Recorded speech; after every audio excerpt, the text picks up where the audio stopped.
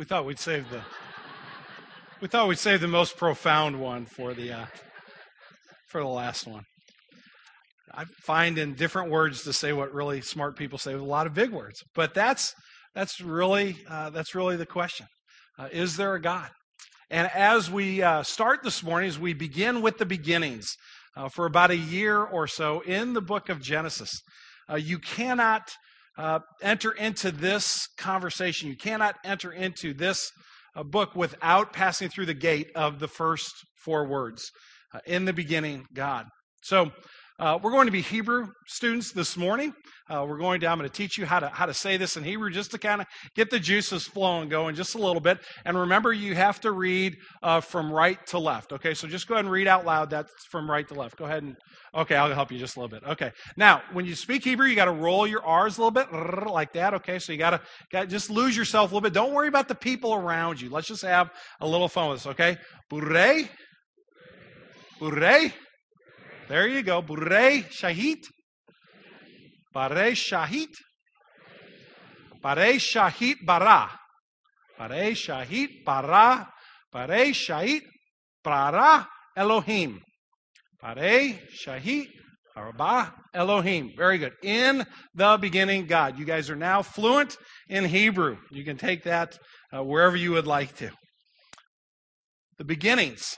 That's what the book of Genesis is all about. And today, I'm excited because we begin a fascinating journey through this first book of the Bible, which talks about beginnings. It talks about Burei Shahit, the beginning, and that beginning is God.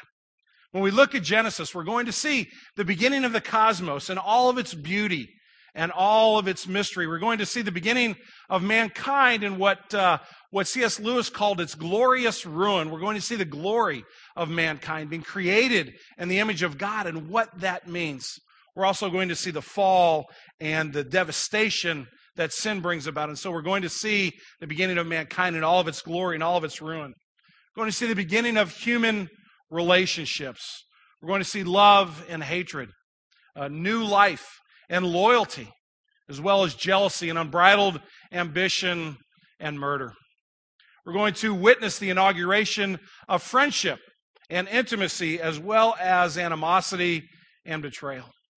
Genesis introduces us to the family of mankind and the family of the promise.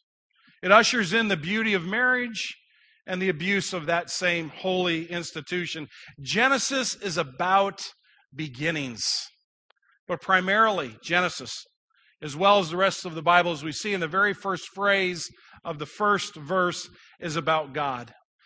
In its most basic form in the Hebrew, the word is El, which we got towards the end, Elohim. And if you look up at the Hebrew, and remember we're reading from right to left, you see that X about 2/3 of the way down with those dots underneath it and that squiggly line.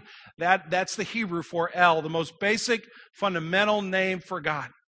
Now, as we go through the book of Genesis, other adjectives will be added on. Magnifications of this name will be added.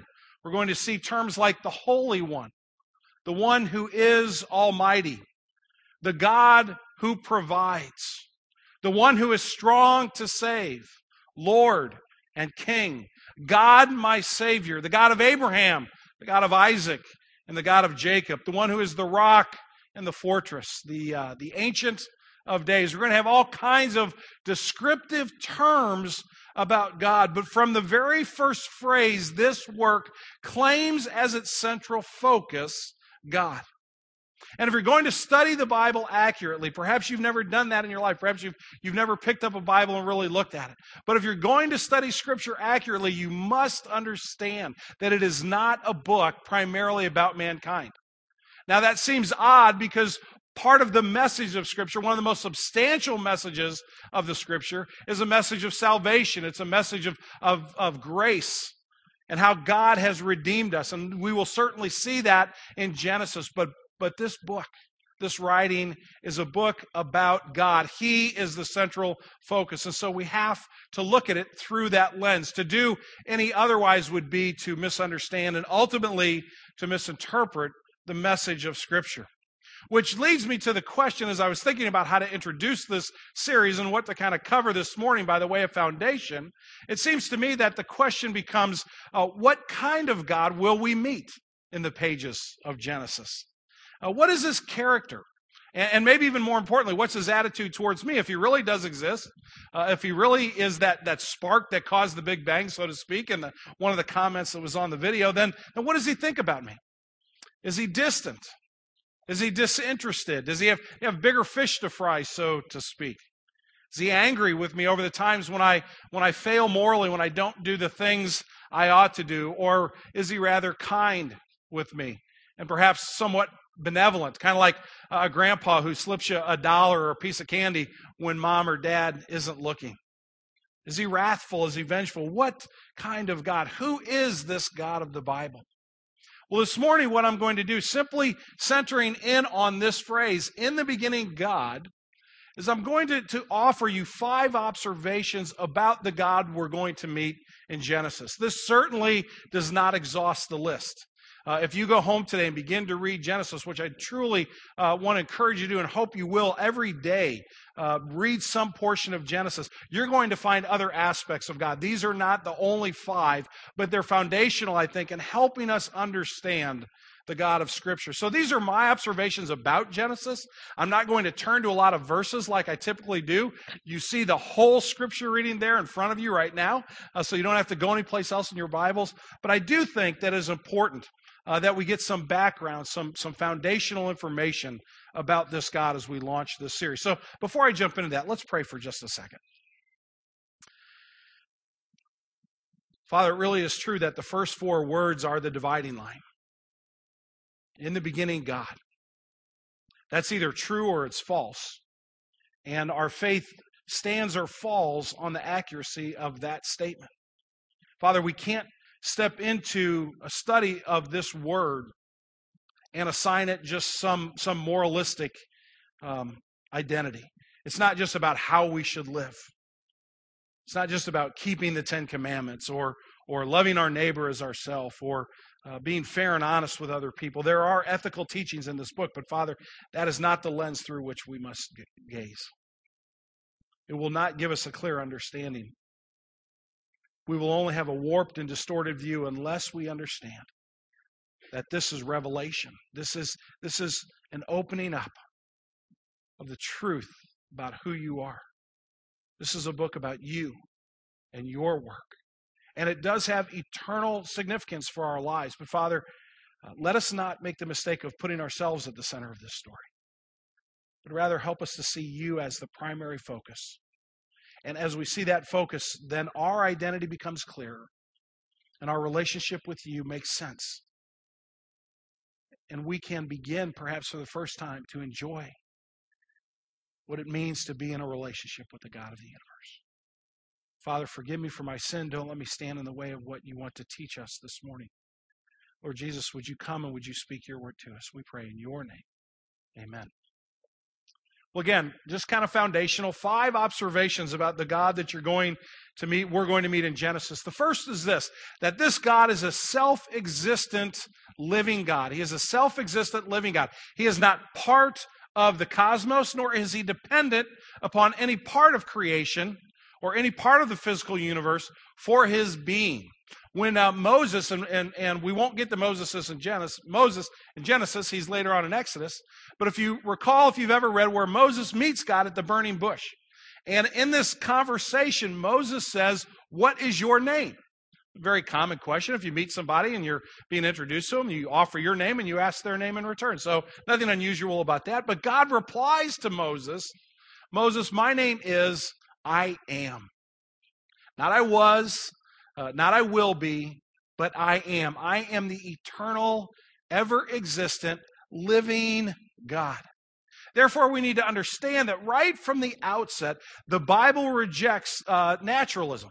Naturalism is the metaphysical position that nature is all that there is, and that all basic truths are truths that can be found in nature. If you can't find it in nature, you can't see it with the visible eye, then it is not true. The Bible will reject that out of hand because God cannot be seen, and yet he claims to be at the center of our existence.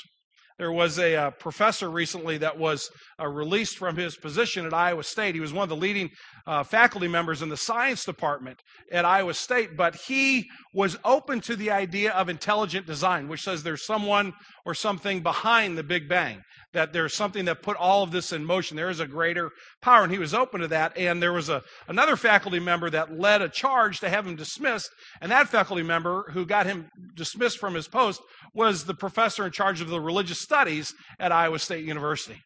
There's a perfect example of somebody who looks at the scriptures and rejects the notion of God. Friends, you don't have to agree with the Bible. Nobody here is going to twist your arm. Nobody here is going to force this upon you. God is not going to drop out of heaven and demand that you accept this, but you must understand, to view the scriptures in any other way than as describing a self-existent living God is to misrepresent and to misunderstand what is said.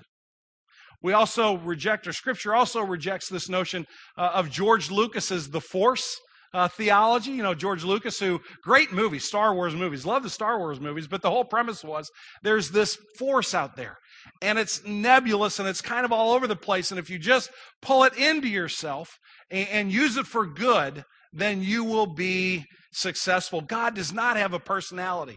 God does not have an individual identity, but rather it's kind of this matter that's out there everywhere. That is not the God of the Bible. God is a holy God in the purest sense of the word. Holy means set apart and above. And God is set apart from his creation. He is above his creation, and he is self-existent and living. The second thing that I think we will see as we go throughout Genesis, that is proclaimed very clearly, is that this is the only God. There are no other gods beside him. There are other spirits in the spirit world, and we will certainly come to meet some of them pretty early on in Genesis chapter 3. But there is only one God. And this is unique to ancient writings. Most ancient writings have within them, whether they're from Babylonia or Syria or some other part of the ancient world, have multiple gods. The God of the sun, the God of the moon, the God of the harvest, the God of fertility. And depending on your circumstances and your situation, you better make sure that you are praying to the right God. Don't get the sun God mixed up with the water God. Don't get the moon God mixed up with the God of the harvest. You have to pray to the right one. And the scriptures teach from the very beginning, from the most ancient of human history, that there is one only true God. If you've ever read the book of Jonah, you know that Jonah was a prophet, and God said, hey, go over here to Nineveh, I want you to offer prophecy. And Jonah got on a ship that was going the opposite direction. And a great storm breaks out on the sea to kind of get Jonah's attention just a little bit. And all the sailors in Jonah 1 are praying to their different gods. They're praying to a variety of gods, and they come to Jonah and say, you know, whatever gods you know, would you pray to those as well? And here's how Jonah replies, I am a Hebrew. I fear the Lord God of heaven, who made the sea and the dry land. Unheard of in any other religion. It was this teaching that started at the very beginning of Genesis, that the Lord our God, the Lord is one. There is no other God. He is the only God. The third observation is this, that this God is perfect. His character has no flaws or shortcomings, which means that there's nothing that he cannot do if it is within his will and his purpose. And whatever he does has no imperfections. He is never motivated by evil. He always is motivated by what is righteous and what is good and what is true. His decisions and his choices are always right. Now, this might be the first place where you say, now, I was with you up until this moment. You know, okay, God is self-existent. I'll give you that. He's out there somewhere. He's the only God. Okay, I can buy into that. But what do you mean he's perfect? That everything he does is the right thing to do. This doesn't match with my experience. I think I've experienced something radically different than what you're talking about. I got my wife a card recently, and there's a couple standing at the escalator at the mall, and there's an escalator going up and an escalator going down, and there's a sign above the escalator, and down, the sign that has the arrow pointing down says women's shoes. And then there's another sign with an arrow pointing on the up escalator, and it says tools. And so you can imagine the picture here is they're trying to decide which way to go, but the cartoon has a guy's kind of, you know, the little circle thing with a thought in his mind. And in his mind, the arrow pointing up to tools says heaven, and women's shoes says hell. Okay? You kind of look at it and go, it really depends on your experience. It really depends on how you look at this. And your experience might say to you, I don't know that God's perfect. I'm not sure that everything he does really is done with right motives, because I look at my life and I see some things that don't seem to be fitting in this picture. Well, I want you to, we're going to get to that. We're going to get to it this morning, but I want you to hold that thought for just a minute, because I'm going to try and begin at least to set a foundation to answering that question in my other two observations about this God in the book of Genesis. But I want to acknowledge that that is a fair question. I want to acknowledge that you have every right to say, wait a second, if God's perfect and I'm looking at my life, there seems to be a disconnect. You've come to the right place. We're glad you're here to try and wrestle with that question. Don't think there's something wrong with you if you haven't quite jumped on board with the perfect God. That's okay. Because the fourth observation is this, that this God that we will meet in Genesis is a relational God. From beginning to end, God is engaged with humanity. He's engaged with humanity as its creator. He's engaged with humanity as the one who sustains life, in giving men and women a purpose for living, and offering his friendship.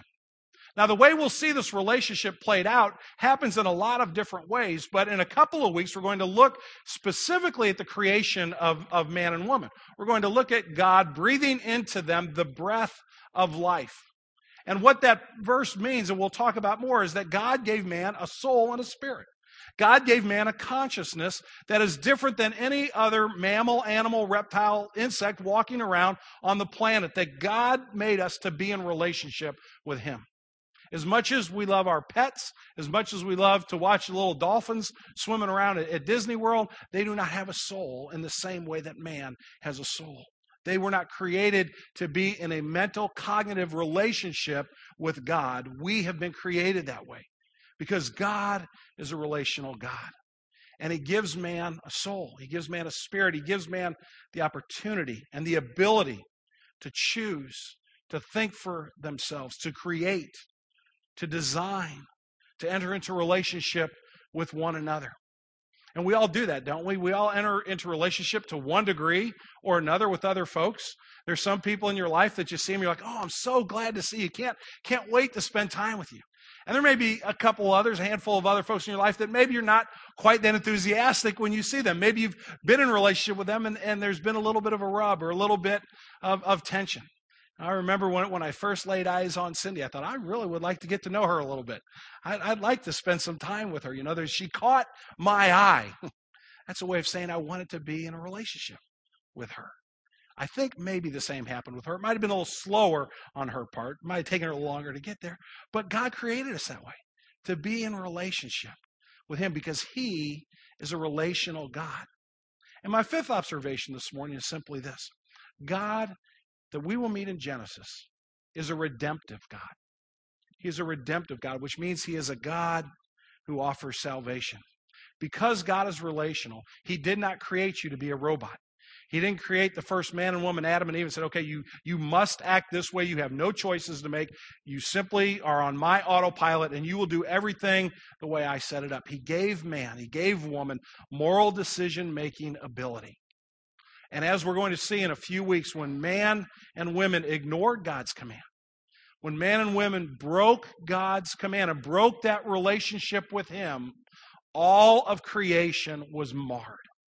All of creation suffered terribly when man and woman decided to reject their relationship with God and go their own way. And I mean everything. There is not one corner of the cosmos that has not been impacted. Whether you're talking about men and women and their relationships, or whether you're talking about the actual created order, there's not one piece of the cosmos that has not been impacted by that decision that Adam and Eve made in the garden. And that's part of the answer to how can we live in a broken world and God be perfect. Because when I say everything was broken, let me just give you a couple of examples. That man's reasoning was broken. Man's thought process of how to live in relationship with God, how to follow God, trust God, how to love, for Adam to love Eve well and Eve to love Adam well, and to enjoy the benefit of a relationship with God, that ability was broken. And it's been scarred ever since. One of my good friends has been trying to get me for the last year and a half to watch Hotel Rwanda. And that friend's in the room this morning. I want you to know I watched Hotel Rwanda this week. I finally got around to it. And if you want to see how broken man is, watch a movie like Hotel Rwanda. Watch Schindler's List. There's redemption in those movies, but there's also a picture of the depth to which our depravity can sink because we have broken the law of God. Not only is man's reasoning broken, but our relationships with one another are broken. As I said, there may be from time to time somebody that you see him coming down the street, you're not all that excited to see him.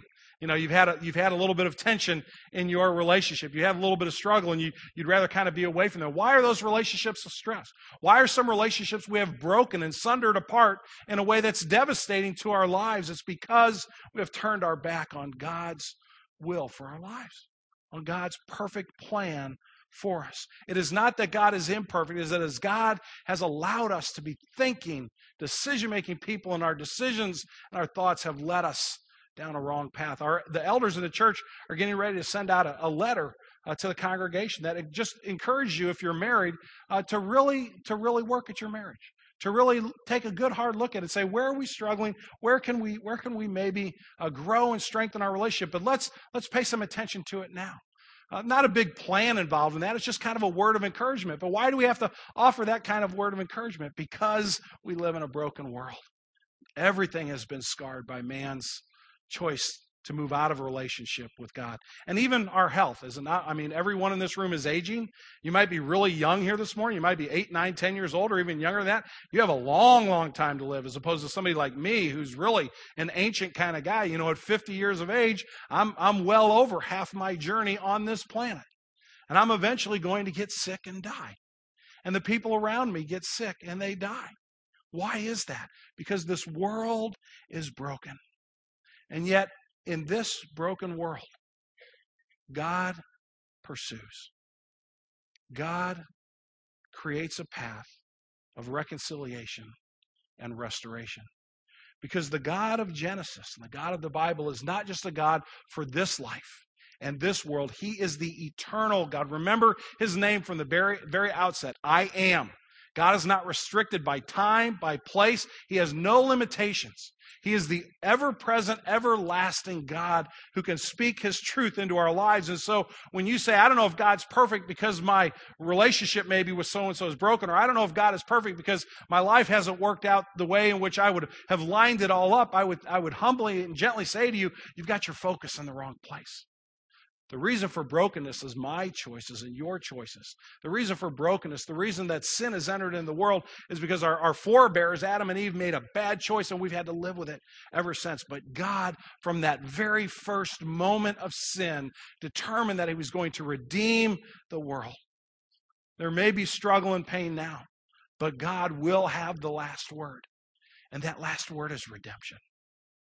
I believe this is the God that we're going to meet in the book of Genesis over the next year. That's why I'm excited to dig into this with you and to have some fun as we go through a lot of these passages, some of which are a little quirkier than others. You're going to meet some very unique people in the book of Genesis if you've never read it before. But God is a redemptive God, and that is his plan. And we will see that throughout the book of Genesis. So what do you do with that this morning? Well, just a couple of thoughts before we close. One is this. If you're here today and you're a disciple of Jesus, you kind of tick down this list and you go, yeah, okay, Tom, I got it. I'm with you all the way. Perhaps like me, you run the risk sometimes of losing some of the wonder, some of the marvel at this God, this glorious one, this Holy One of Israel. And this last week, I've really, it's been kind of a strange week because typically you're busy doing a lot of work in the passage and you're trying to pick it apart and look at the languages and make sure you're not missing anything, and you're reading lots of different books. And I've basically sat with 4 words all week long. In the beginning, God. I told Cindy the other night, I felt really small all week. Not physically. I know I should be smaller, but I ain't physically. But spiritually and emotionally, in a very good way. I don't mean this in a like, oh, I'm depressed, but in a very positive way. I've just reconnected with the awesomeness and the majesty and the glory of this God. And I think sometimes I become trite. I think sometimes I become somewhat shallow in my understanding of my God. And my prayer and hope for all of us is that we maybe as disciples can refocus and see again some of the wonder, some of the marvel and the glory that is His. Second person I want to offer, I have three thoughts on. The second thought I want to offer is for the skeptic. If you're here this morning saying, I'm just not sure I'm buying this. And one of the reasons I've heard that people have offered from time to time their skepticism is, religion really seems like a crutch to me. It's for people who are weak and they can't take care of themselves. They can't figure out their own life. They can't make their own way without some kind of, spiritual being that's greater to them. So they kind of create this crutch God. With all due respect, if you're a skeptic, let me suggest that you really haven't encountered the God of the Bible. That you really haven't studied this book very well at all. Because you cannot study Scripture. I don't care if you accept it or reject it. You cannot study this book and come away for 1 second believing that anybody would create this God. If I'm going to create a God, He's going to take care of it. My life's going to be smooth. My life's going to be easy. I'm never getting sick. I'm going to have all the money that I need. I'm going to have none of my friends are ever going to get mad at me. My wife's never going to be disappointed in me. My kids are going to think I walk on water. I mean, everything is going to go smoothly. I'm going to create a God that fits my image. Friends, that is not the God of this book. As C.S. Lewis says, He is not a safe God, but He is a good God. God will not be controlled. He's not my step and fetch it boy, so to speak. He is the Lord of the universe.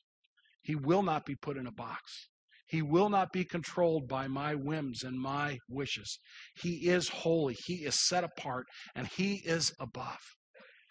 And nobody who wants a spiritual crutch would create such an awesome, and in the right sense of the word, terrifying God. And one other thought to those of you this morning who may say, I'm an agnostic. I'm an atheist. I really don't buy that there is a God at all. I certainly am not convinced of it to this point in my life. I want to suggest to you this morning, and first of all, I'm so glad you're here if you really think that way. Even if somebody drug you here and made you come, you're doing it, because you want them to like you a little bit more. I'm glad you're here. But I think I want to maybe beg your indulgence and offer you to switch your thinking just a little bit to that which I would argue is more accurate. It isn't a question of if there is a God. It's really a question of who is God. Because if you take God out of your life, then it's very convenient that you get to be God. And you chart your own course. And you make your own way. And nobody ever is going to tell you what to do because you are now the one that's in control. And if you're here thinking that, I just want to invite you to come along the journey with us. Because the end of your story is very, very scary to me. You have no hope. You have no promise. You have no future. I respect your right to believe that, but I want to encourage you to maybe think for a second. You might not be the best God around.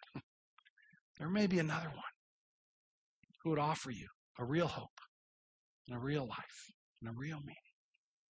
So we begin where we should. First phrase in the book of Genesis. Parei shahit bara Elohim. In the beginning, God. Let's pray.